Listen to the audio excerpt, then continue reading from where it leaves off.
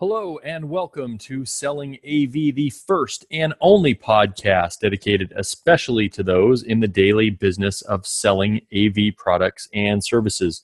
I am your host, Mark Coxon, the AV Phenom, and before we get started, let me tell you a little bit about our sponsor, Ingram Micro. Ingram Micro is a value-added distributor of all things AV and IT. If you don't know about Ingram Micro, please go to ingrammicro.com. All right, and with that, let's go into one simple tip to have better meetings. Let me set this up by saying that I went to a meeting with the dealer earlier this year, and that meeting I was asked to come and add some support by bringing product and doing a product demonstration to show ease of use. I went to this meeting and set up my equipment and had everything ready to go so we could show how the equipment specifically would work in their room or in their situation.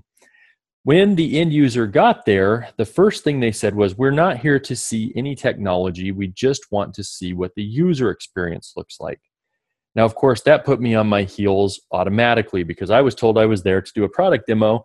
However, they didn't want to see any product whatsoever. So it was a really hard meeting. And in fact, at one point, the client asked, "Now, how do we best make the use of this time, given that the item that we wanted to see is not here?" Now, this all could have been solved by just asking a simple question and clarifying what the purpose of that meeting was. "Mr. End User, you are coming in. If you left here knowing one thing today, what would you want that to be?" And then make sure that that is delivered at the meeting. I can't fault the dealer. There definitely could have been some miscommunication. I stumbled into one of those situations myself as an integrator where we were asked to come give a meeting and we thought we were still needing to gain consensus on doing the audio video system, whereas the consensus had already been made and we were just supposed to get the executives excited about the decision that was already made by the IT department. We weren't clued in on that, and we gave the wrong meeting. The point is that when you give the wrong meeting, things don't go as well as they should. And if you're trying to sell AV, you may just not. The time that I had the wrong meeting, it took me about 6 weeks to get the right meeting set up. And I was able to save that work, but it would have been a lot easier if we had just clarified in the first place what the goal of the meeting was and what they expected to get out of it.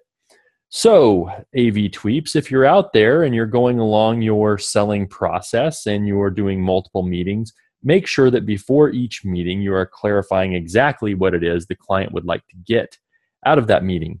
Many times we get locked in our own little routine and we think that the client is on the same page as us and that is wanting the same things that we want to show. Many times that is not the case. So if you're out there selling AV, clarify what your client wants out of the meeting, and I guarantee you will be selling a lot more AV. This is Mark Coxon, the AV Phenom. You've been listening to Selling AV. Think of it as your 5-minute sales manager, and you're welcome.